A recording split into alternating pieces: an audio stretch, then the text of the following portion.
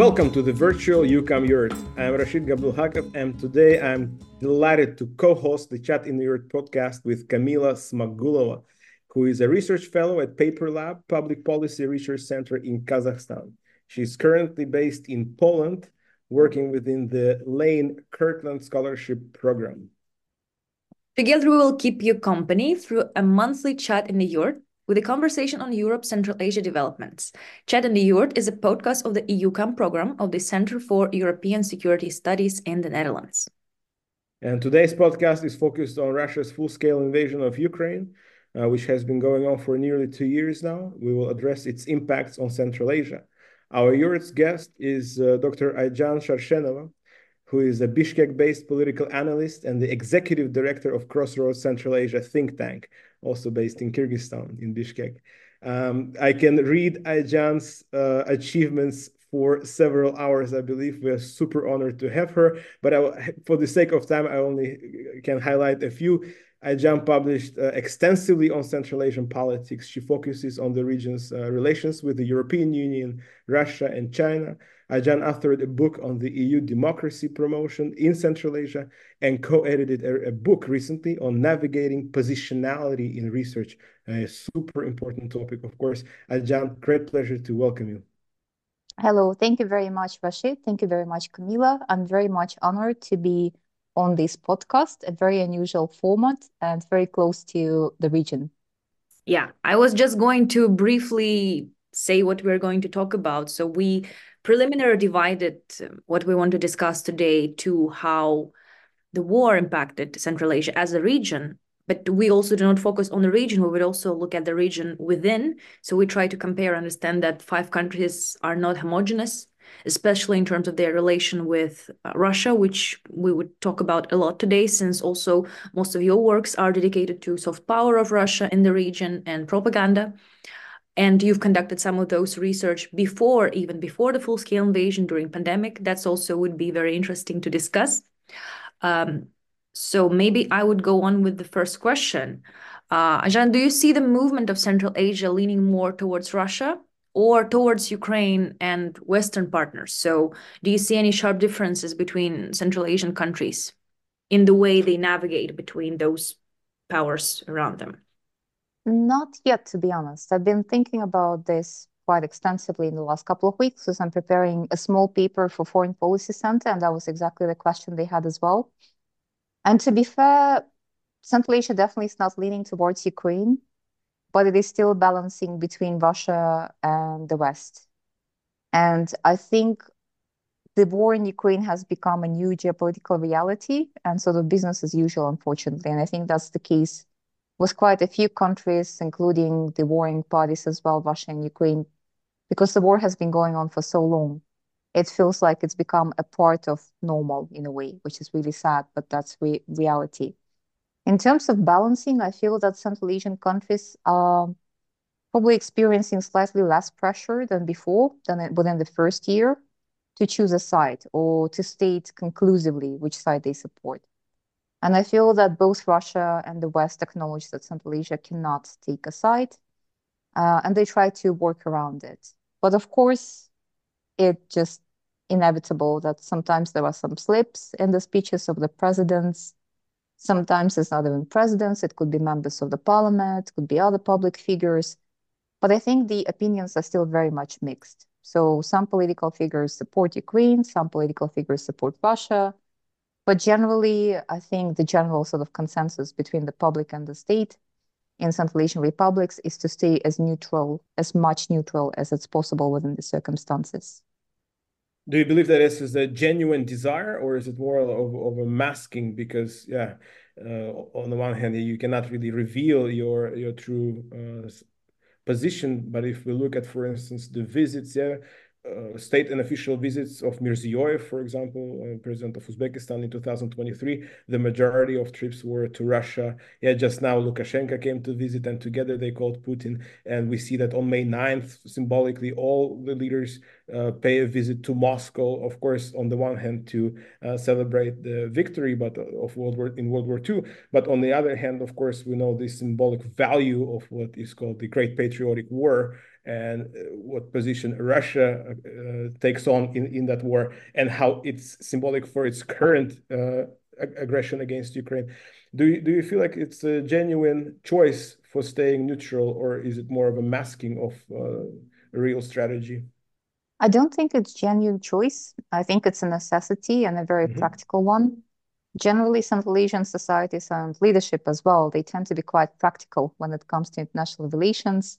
There aren't too many emotions involved. I don't think that there is any sort of empathy or compassion to the Ukrainians going on, but I think it's more that Russia still remains a major economic partner, a major security partner, a long-standing historical partner in many ways, like whether we like it or not.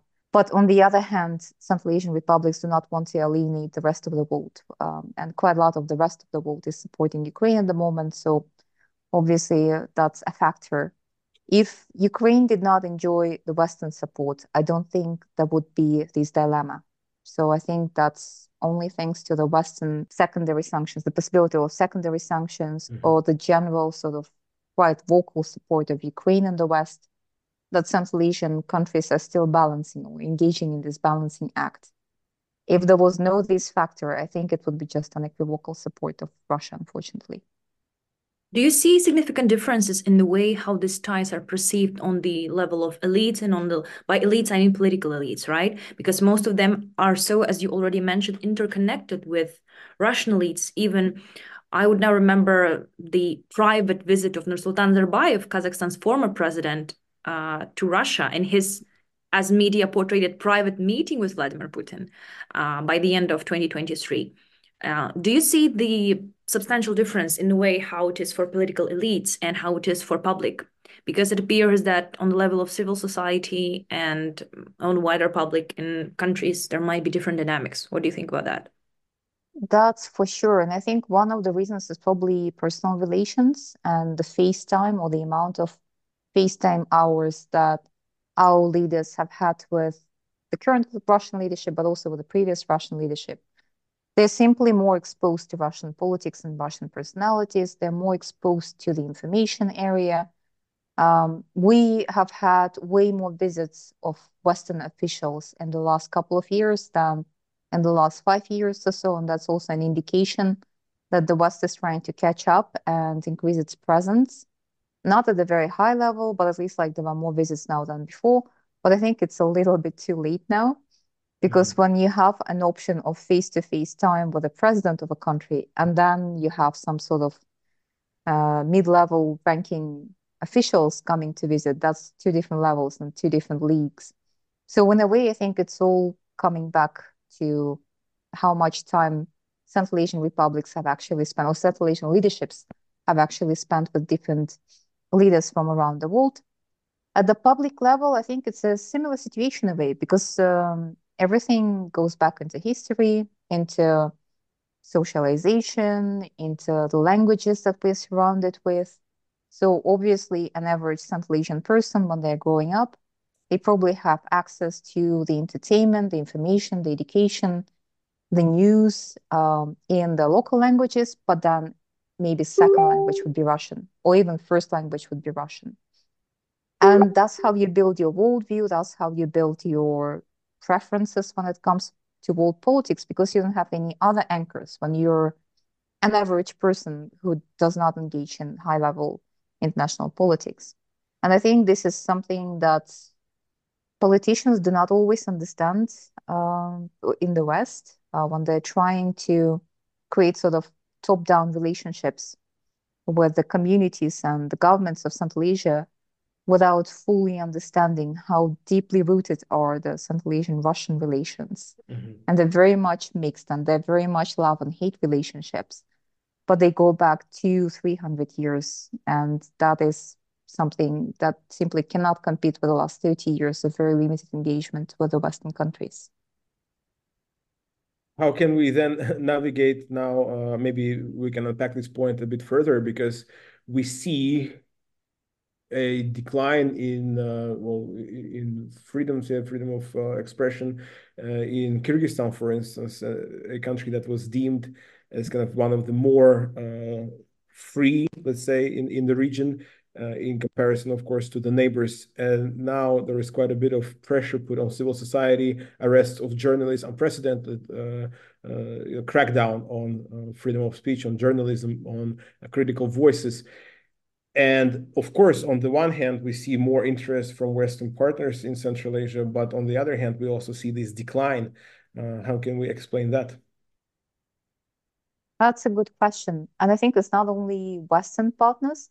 For example, Turkey is often declaring its foreign policy priorities. And it seems that at the emotional or emotive level, Central Asia seems to be sort of a priority in terms of international relations for Turkey. But then if you look deeper, Turkey does not seem to have developed an internal expert capacity, for example. They don't have too many experts working specifically on Central Asia or coming here to do field work. And it's quite amusing, like given the amount of the rhetoric that the current government gives, the importance that it sort of assigns to Central Asia, and then this mismatch with the rhetoric and the actions. And I think that's the same with the Western approach. They simply don't have the sufficient bandwidth to engage with the region efficiently. And unfortunately, so far in the last 30 years or so, in the years of the independence, a lot of Western partners would usually react to what's happened, not even in the region, but somewhere near, be it the collapse of the Soviet Union and the initial engagement with the countries, or the rise of China and the perceived or actual perils of the China's might to the West. Then it was Afghanistan, now it's Ukraine. So it's always somebody else around us that's important. And by an extension, we become more important than before. But I don't think that approach would work in the long term because it's so obvious. I mean, like, I'm not a huge expert. I'm not like 100% involved in this, but it's so clear to me, and I'm sure it's clear to any average Joe from any Central Asian republic, that the Western countries come here when something happens around us, not when they are interested in us or what's happening in the region. And No, regarding the absolutely. freedoms as well, yeah, the freedoms in Kyrgyzstan are gone, all right. And yeah, I think that's also a part of the authoritarian, autocratic learning or autocratic diffusion that's happening in the Eurasian region. I wouldn't say it's like a backlash of authoritarianism, but certainly the Central Asian regimes and the Russian authoritarian regime, they learn from each other. And they're quite efficient in this exchange of know-how. Obviously, they don't do conferences on how to oppress better. And they don't run trainings on how to shut up your opponents. But they definitely seem to be learning because quite a lot of things seem to be copy-pasted, repeated, sort of moved from one country to another, moved and improved. And it's not just the region as well. It always goes beyond the region as well. But there seems to be that authoritarianism in Central Asia is getting smarter, more agile, more discreet, and much more sustainable than before. You've mentioned that there should be some other ways of engaging with the region efficiently from the side of actors, the bigger actors like the EU or the US, right? At the same time, we also see that Central Asia is out there on the spotlight in the times of crisis. But do you see that Central Asia as a region, or maybe countries separately, can take benefits from that? What are the ways how Central Asian countries can turn it to their own benefits by being on the spotlight during the crisis time? How can they make it for their own, I don't know, for their own future benefits of being seen as this region, not usually subjectively assessed without those issues? To be fair, I wouldn't worry about Central Asian regimes because they're quite resourceful, and same goes to Central Asian people. Like, you give very little attention or very little resources, and they usually go a long way. And I think they have been using the situation in Ukraine, in Afghanistan, in any other spot that's near us to their own benefit. So I think Central Asian countries do manage to make the most of the geopolitical situation around them, of the attention they get. And even the fact that the EU sort of recently declared commitment to invest more than ever before. The World Bank, I think, committed something as well. Russia certainly continues, like even in the war economy, continues giving something. So I think Central Asian countries are doing well in this regard. They have learned to survive. They have learned to get by with little means. They have learned to milk all possible partners. So in a way, they are quite resilient in this regard. So I think whatever happens, they will still make the most of it. The problem is go ahead. how much of this will trickle back to the Yes, population. that's exactly what I wanted to ask. Yeah. Because it seems like it's only feeding the longevity and stability of the regimes, because the regimes are in quite a convenient position. On the one hand, the EU will be reluctant to criticize too much so as not to scare them away into taking the neutrality mask off and fully embracing Russia. On the other hand, this balance allows them to then only benefit and collect fruit from both sides while feeding the regime itself.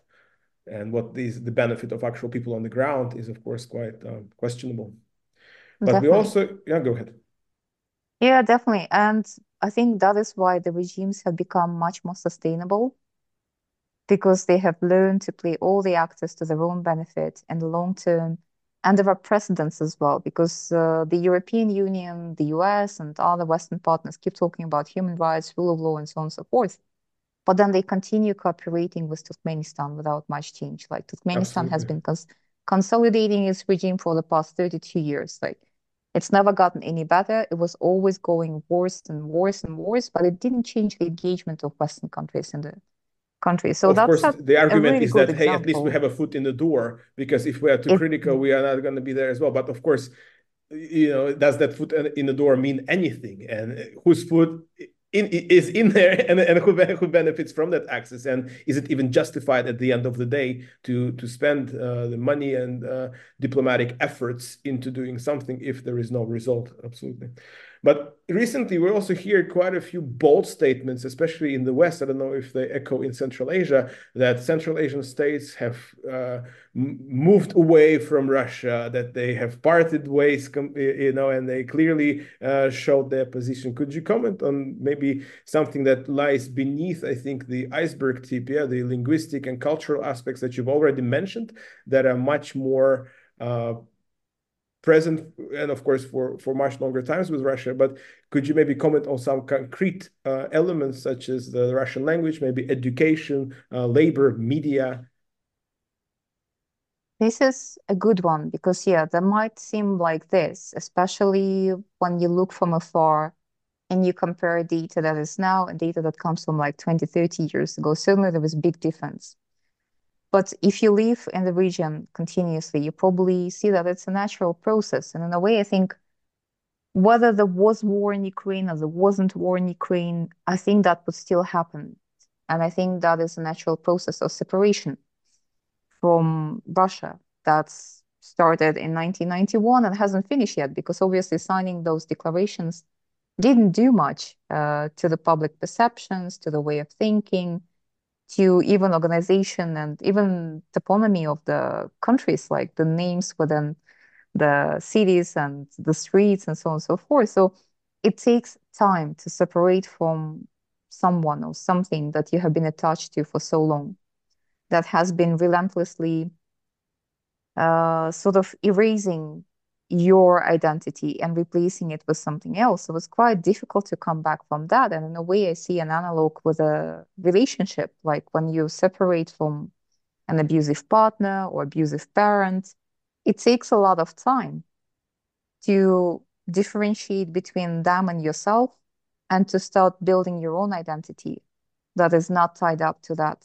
person who was very important to you. And I think that is what's happening in the last 30 years. I think it's a natural process. It simply is happening now. And the Russian-speaking generations are getting older, are getting out of able-bodied working people, social groups. Younger people are replacing those groups of people. Younger people whose first language is a local Central Asian language.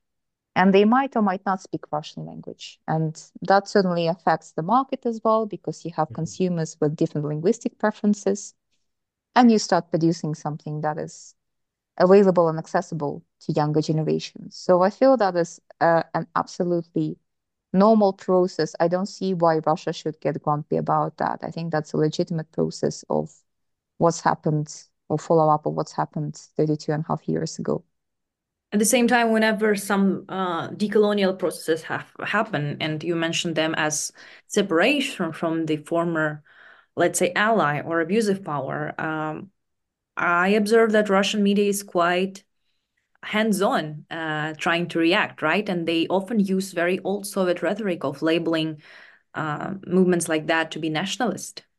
And the way how this term national or nationalist has become very offensive and very, I would say, like it's become a tool for discrimination, right? So when people try to reclaim whatever's theirs, so we see that from Russian side, there's always the reaction of, even if we see that there's legitimately no reason for them to be grumpy, at the same time, this imperial innocence is shackling like considerably when we see that. I would just maybe come back to one of the surveys that you have done, which was called Forecasting Central Asia. And as far as I remember, you conducted that even before pandemic. And if I'm not mistaken, you conducted the second round. So the survey was about the foreign policy, the future of foreign policy trajectories of the region.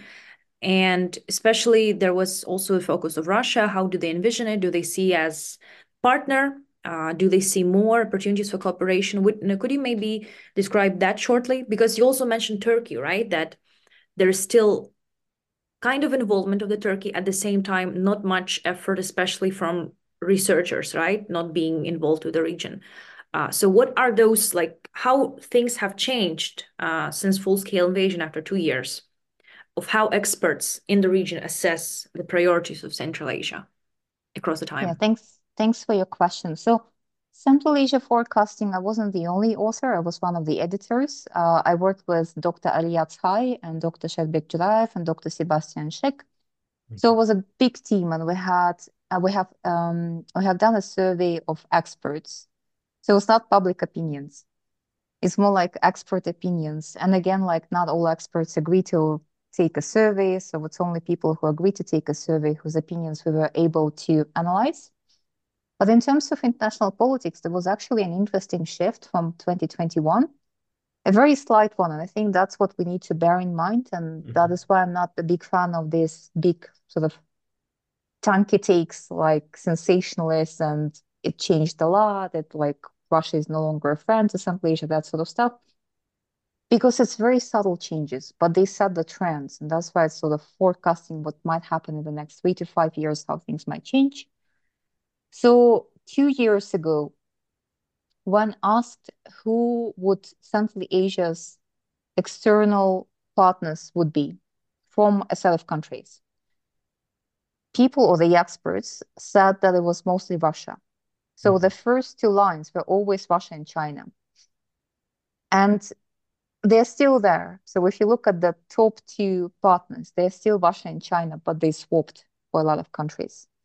So for Kazakhstan, for Turkmenistan, and for Uzbekistan, China is now the top priority external partner, not Russia. For Kyrgyzstan, it's still Russia. And for Tajikistan, it's split 50-50. So it was a tie between China and Russia. So it's a very subtle change that there were two leaders in that leaderboard, but they swapped the places. And another change which we observed, because usually it would go, I think in 2021, if I'm not mistaken, the top three, so not top two, but top three would be Russia, China, and then the EU or the US, the top three. Nowadays, the third line, it's only Kazakhstan that still thinks that the EU and the EU member states are sort of third-tier partners for them. For everybody else, it's Turkey, Iran, which is quite incredible. So I think that is a very subtle shift because Turkey, Iran, they moved from the 4th and 5th positions from 2 years ago. So these are small shifts in the perceptions of the experts, but they also indicate that maybe Russia's influence is slightly decreasing. Maybe China's influence is slightly increasing. The EU's influence is definitely decreasing. Like it's gone from the first and second and third tier, absolutely like.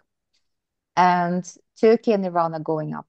And potentially, because of the border conflicts that we had in the region, potentially because of the military cooperation that's growing with Iran and Turkey, and also potentially because of the ethno-nationalist rhetoric that is taking place in the countries, all the 5 countries of Central Asia. which is not a great story, to be honest. I'd love to have Turkey and Iran on the top there, but for other reasons. But that's what it seems to be at the moment. Wow, absolutely fascinating. And I think it's a good opportunity to transition then towards focusing on the EU. Is the EU the sort of how do you evaluate then the EU's role? Is it doomed to be this sort of partner with a number of awkward approaches that don't work? I will explain what I mean here. Because on the one hand, you want to stand up for democratic values as a European Union. On the other hand, you cannot demand too much because you want that above mentioned foot in the door. Yet further, then you compromise for something that is more related to energy, connectivity, rather than human rights. But evidently, there are more preferential partners close by rather than the EU for Central Asian states. How could you then, Aijan, evaluate the EU's role, ambitions, and opportunities in engaging with Central Asia? I think the European Union understands very well its limitations in terms of engagement with the region. It also understands the limitations of promoting some values or non-material things like democracy and rule of law. So I think, and that is reflected in the 2019 strategy, because it's now focusing more on connectivity, as you said, and environment rather than like on human rights and rule of law and democracy and so on and so forth. I think the EU will continue having the foot in the door, as they have shown with Turkmenistan. Whatever happens, they still prefer to have something. I think the motto is "it's better than nothing," and I'm afraid that would be the motto for the years to come. But compared to the other foreign policy actors, the European Union is probably the one that is actually putting quite a lot of structured thought into its approaches to Central Asia. Because if you look at Russia, Russia doesn't have a separate Central Asia strategy. If you look at the foreign policy concepts from 2019, Russia is only mentioned as a member, as part of the Shanghai Cooperation Organization. In 2023, I think it's mentioned twice, and that's pretty much it, just in the foreign policy. Meanwhile, Africa and Latin America are mentioned way more often, which is quite interesting because they're so far and they're not as close, like in literal and illiteral terms. So it's quite curious. China, I'm not too sure, but I think for China, we are more of a sort of territory to build the infrastructure through and maybe engage sometimes economically, but not necessarily politically. The US does not seem to have a separate strategy for Central Asia, if I'm not mistaken. They probably have a global strategy where Central Asia is probably listed alongside Middle East and something else, South Asia. Most likely, yes.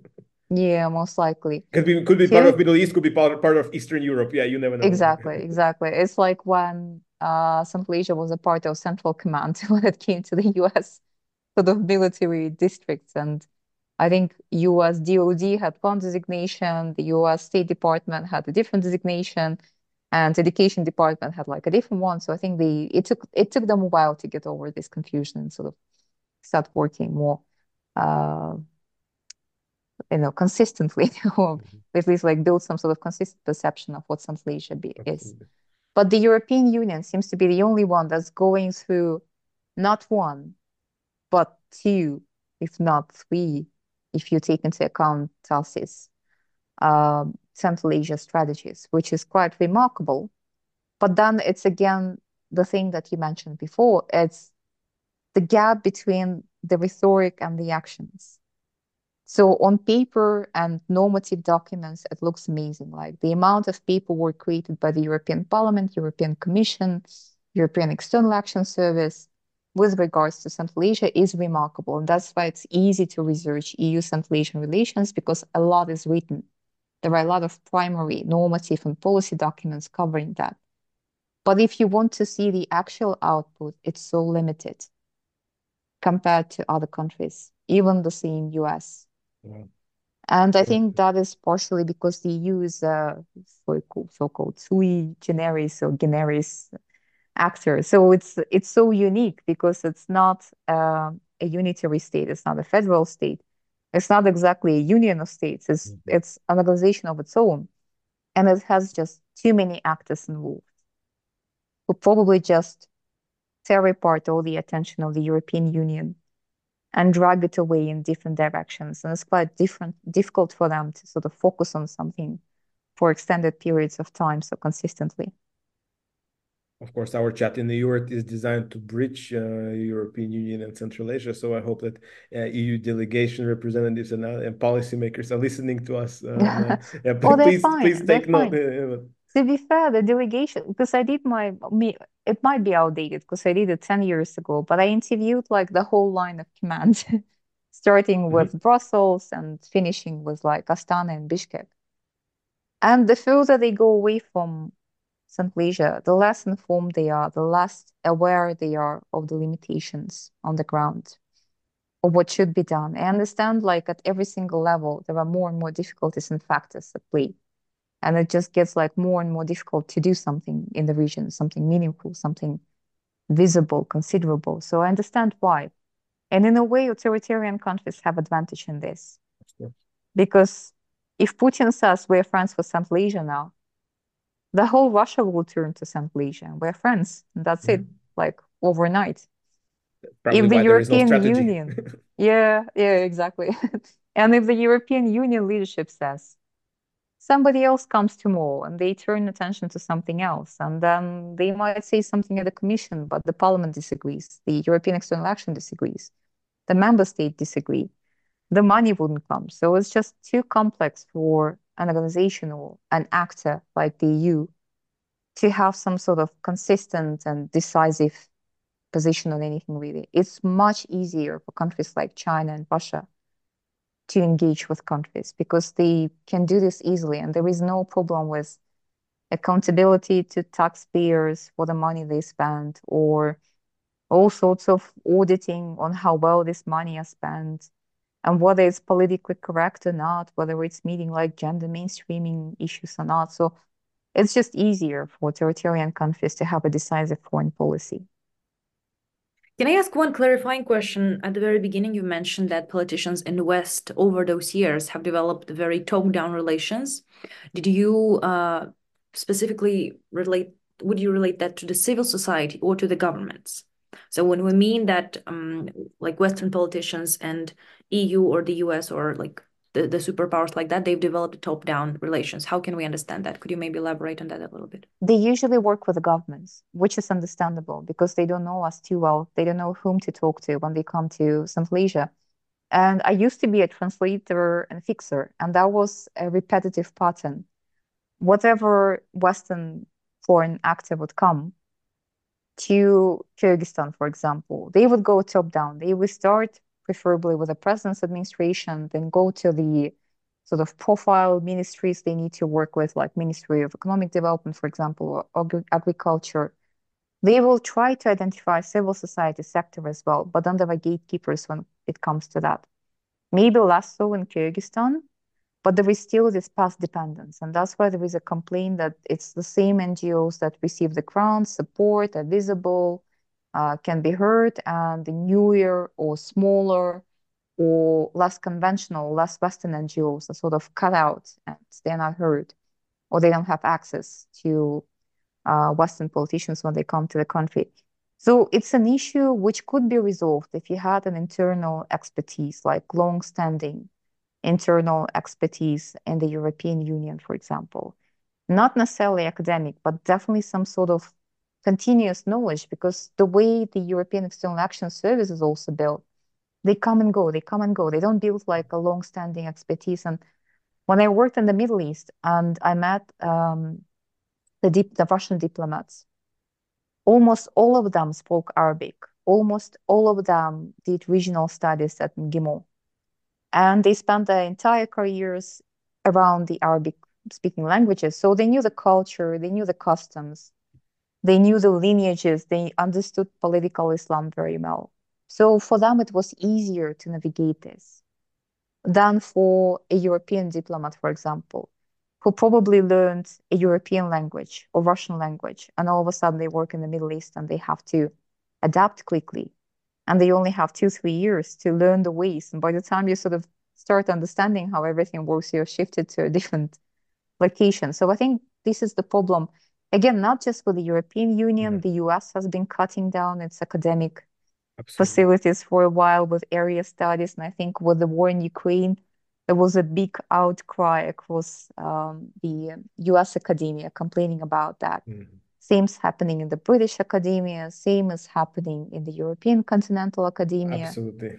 I can confirm that. If we look at how many Central Asian studies there are across the European Union, we can just be sitting here in tears because it's so marginal, and when it does happen, it's usually attached again, into somebody's quote unquote backyard. We were either part of the greater Eurasia or part of Russian studies. Or anthropology, and it's fine. But even when it comes to decision making, they're not always engaged. Like whatever expertise you have, like I only met people in the UK who are area experts with whom the FCDO does consult, or they do like some sort of trainings for the outgoing ambassadors and deputy heads of missions. But in Europe, I've never met a single expert from Germany or Netherlands who works on Central Asia who has been directly invited to work with the diplomats who are going there or to work with the policymakers who are shaping the policies. And this is such a missed opportunity, really. This summer, I have to say that this summer we had the opportunity to work with the Ministry of Foreign Affairs of the Netherlands, with Jos Boonstra and some of the fellows of Europe Central Asia Monitoring. Good. And one of the rare cases when we can come in direct contact with diplomats and talk about Central Asia and enjoy each other. But this, of course, needs to be systematic, not just something that happens out of the blue, just suddenly because there is war against Ukraine, but something that needs to be systematic because Central Asia in itself matters. Aijan, for the sake of time, we have to approach the landing. Fascinating insights, but I have to ask you, in a few lines, could you tell our listeners what is Crossroads Central Asia? What should we know about this think tank? It's an independent, not-for-profit think tank. We're based in Bishkek, Central Asia, in Kyrgyzstan. We cover both the region and the world, and we're very small, but we're very much focused. So it's tailored research, basically. And it's Dr. Shevbek Juraev's sort of child. He created it in 2015, if I'm not mistaken. I only joined it last year, but I've always followed his work, and I really like that he had very policy-oriented work, and that's what we want to do as well, because we are all academics. Of course. And we understand how tedious academic work can be and how little readership we get when we actually publish stuff. So we wanted to have an outlet for something more practical, shorter, precise, actionable, something that could be read in Washington, in Brussels, in Moscow, in Beijing, understood in just 2 pages and maybe taken into consideration. And we try to produce something fresh as well, something recent and something consistent. So this is what a think tank is. So your readers are policymakers. Well, we hope so. We try to reach out and we try to publish and to bring it to the attention of policymakers. Fantastic. Nice. Great. And I'm glad you mentioned Shevbek Juraev, of course, and both him and his brother Emil, of course, fantastic scholars. And maybe it's also a good point to mention that there is now a significant amount of excellent scholars in Central Asia with fantastic world level education, who are super capable, who should receive a voice in, of course, producing knowledge about Central Asia. And maybe now, pushing all boundaries, I can squeeze in just one more question about positionality, because I just can't afford to ignore this, having you with us on the stream. Aijan, a few words on this book on positionality and maybe some take-home points. Oh, the book actually came out of our coffee with Jasmine Dalanyola, because she came to Bishkek to do her field work. And we just sat informally for a cup of coffee and we were exchanging our experiences of field work in Central Asia. And we realized it can be quite different. It's usually frustrating. It can be quite difficult, but it's different when you come from Europe and when you come from the region. And we started amusing about that. And we managed to recruit an amazing set of authors who were able, and they're very generous with, again, it's voluntary work, nobody gets ever paid for that stuff. But they really opened their souls and they discussed their personal experiences of being a single mother, for example, and combining it with research, or being a Black person in a society that is not very used to Black people, or being a homosexual person and trying to collect data without harming yourself or harming your respondent. So it's a lot of uncomfortable issues actually that we uncover. It's a lot of difficult topics that we discuss, but I think it's important to talk more about it. I'm not saying that we are the first ones to talk about it. There are plenty more excellent publications, but I think we need to engage. And I think every researcher at some point in their life, they start questioning, who am I? And how does this affect what I do and how I see the world and how I communicate with my readers? Thank you very much, Aijan. Rashid, should we be wrapping up here? I think it's an excellent point to stop on. A reminder to our listeners that you can find us across platforms. Please feel free to send your questions, suggest speakers, nominate yourself as a guest in our chat in the Yurt. Follow us on SoundCloud and elsewhere. Aijan, thank you so much for your time and this fascinating chat in the Yurt. Kamila, incredible experience of co-hosting this discussion with you. Thank you very much, Aijan, for finding the time. We will also leave the contacts and the profile of your think tank, which we believe that Crossroads Central Asia. Yes. Thank you very much. Thank you. Thank you.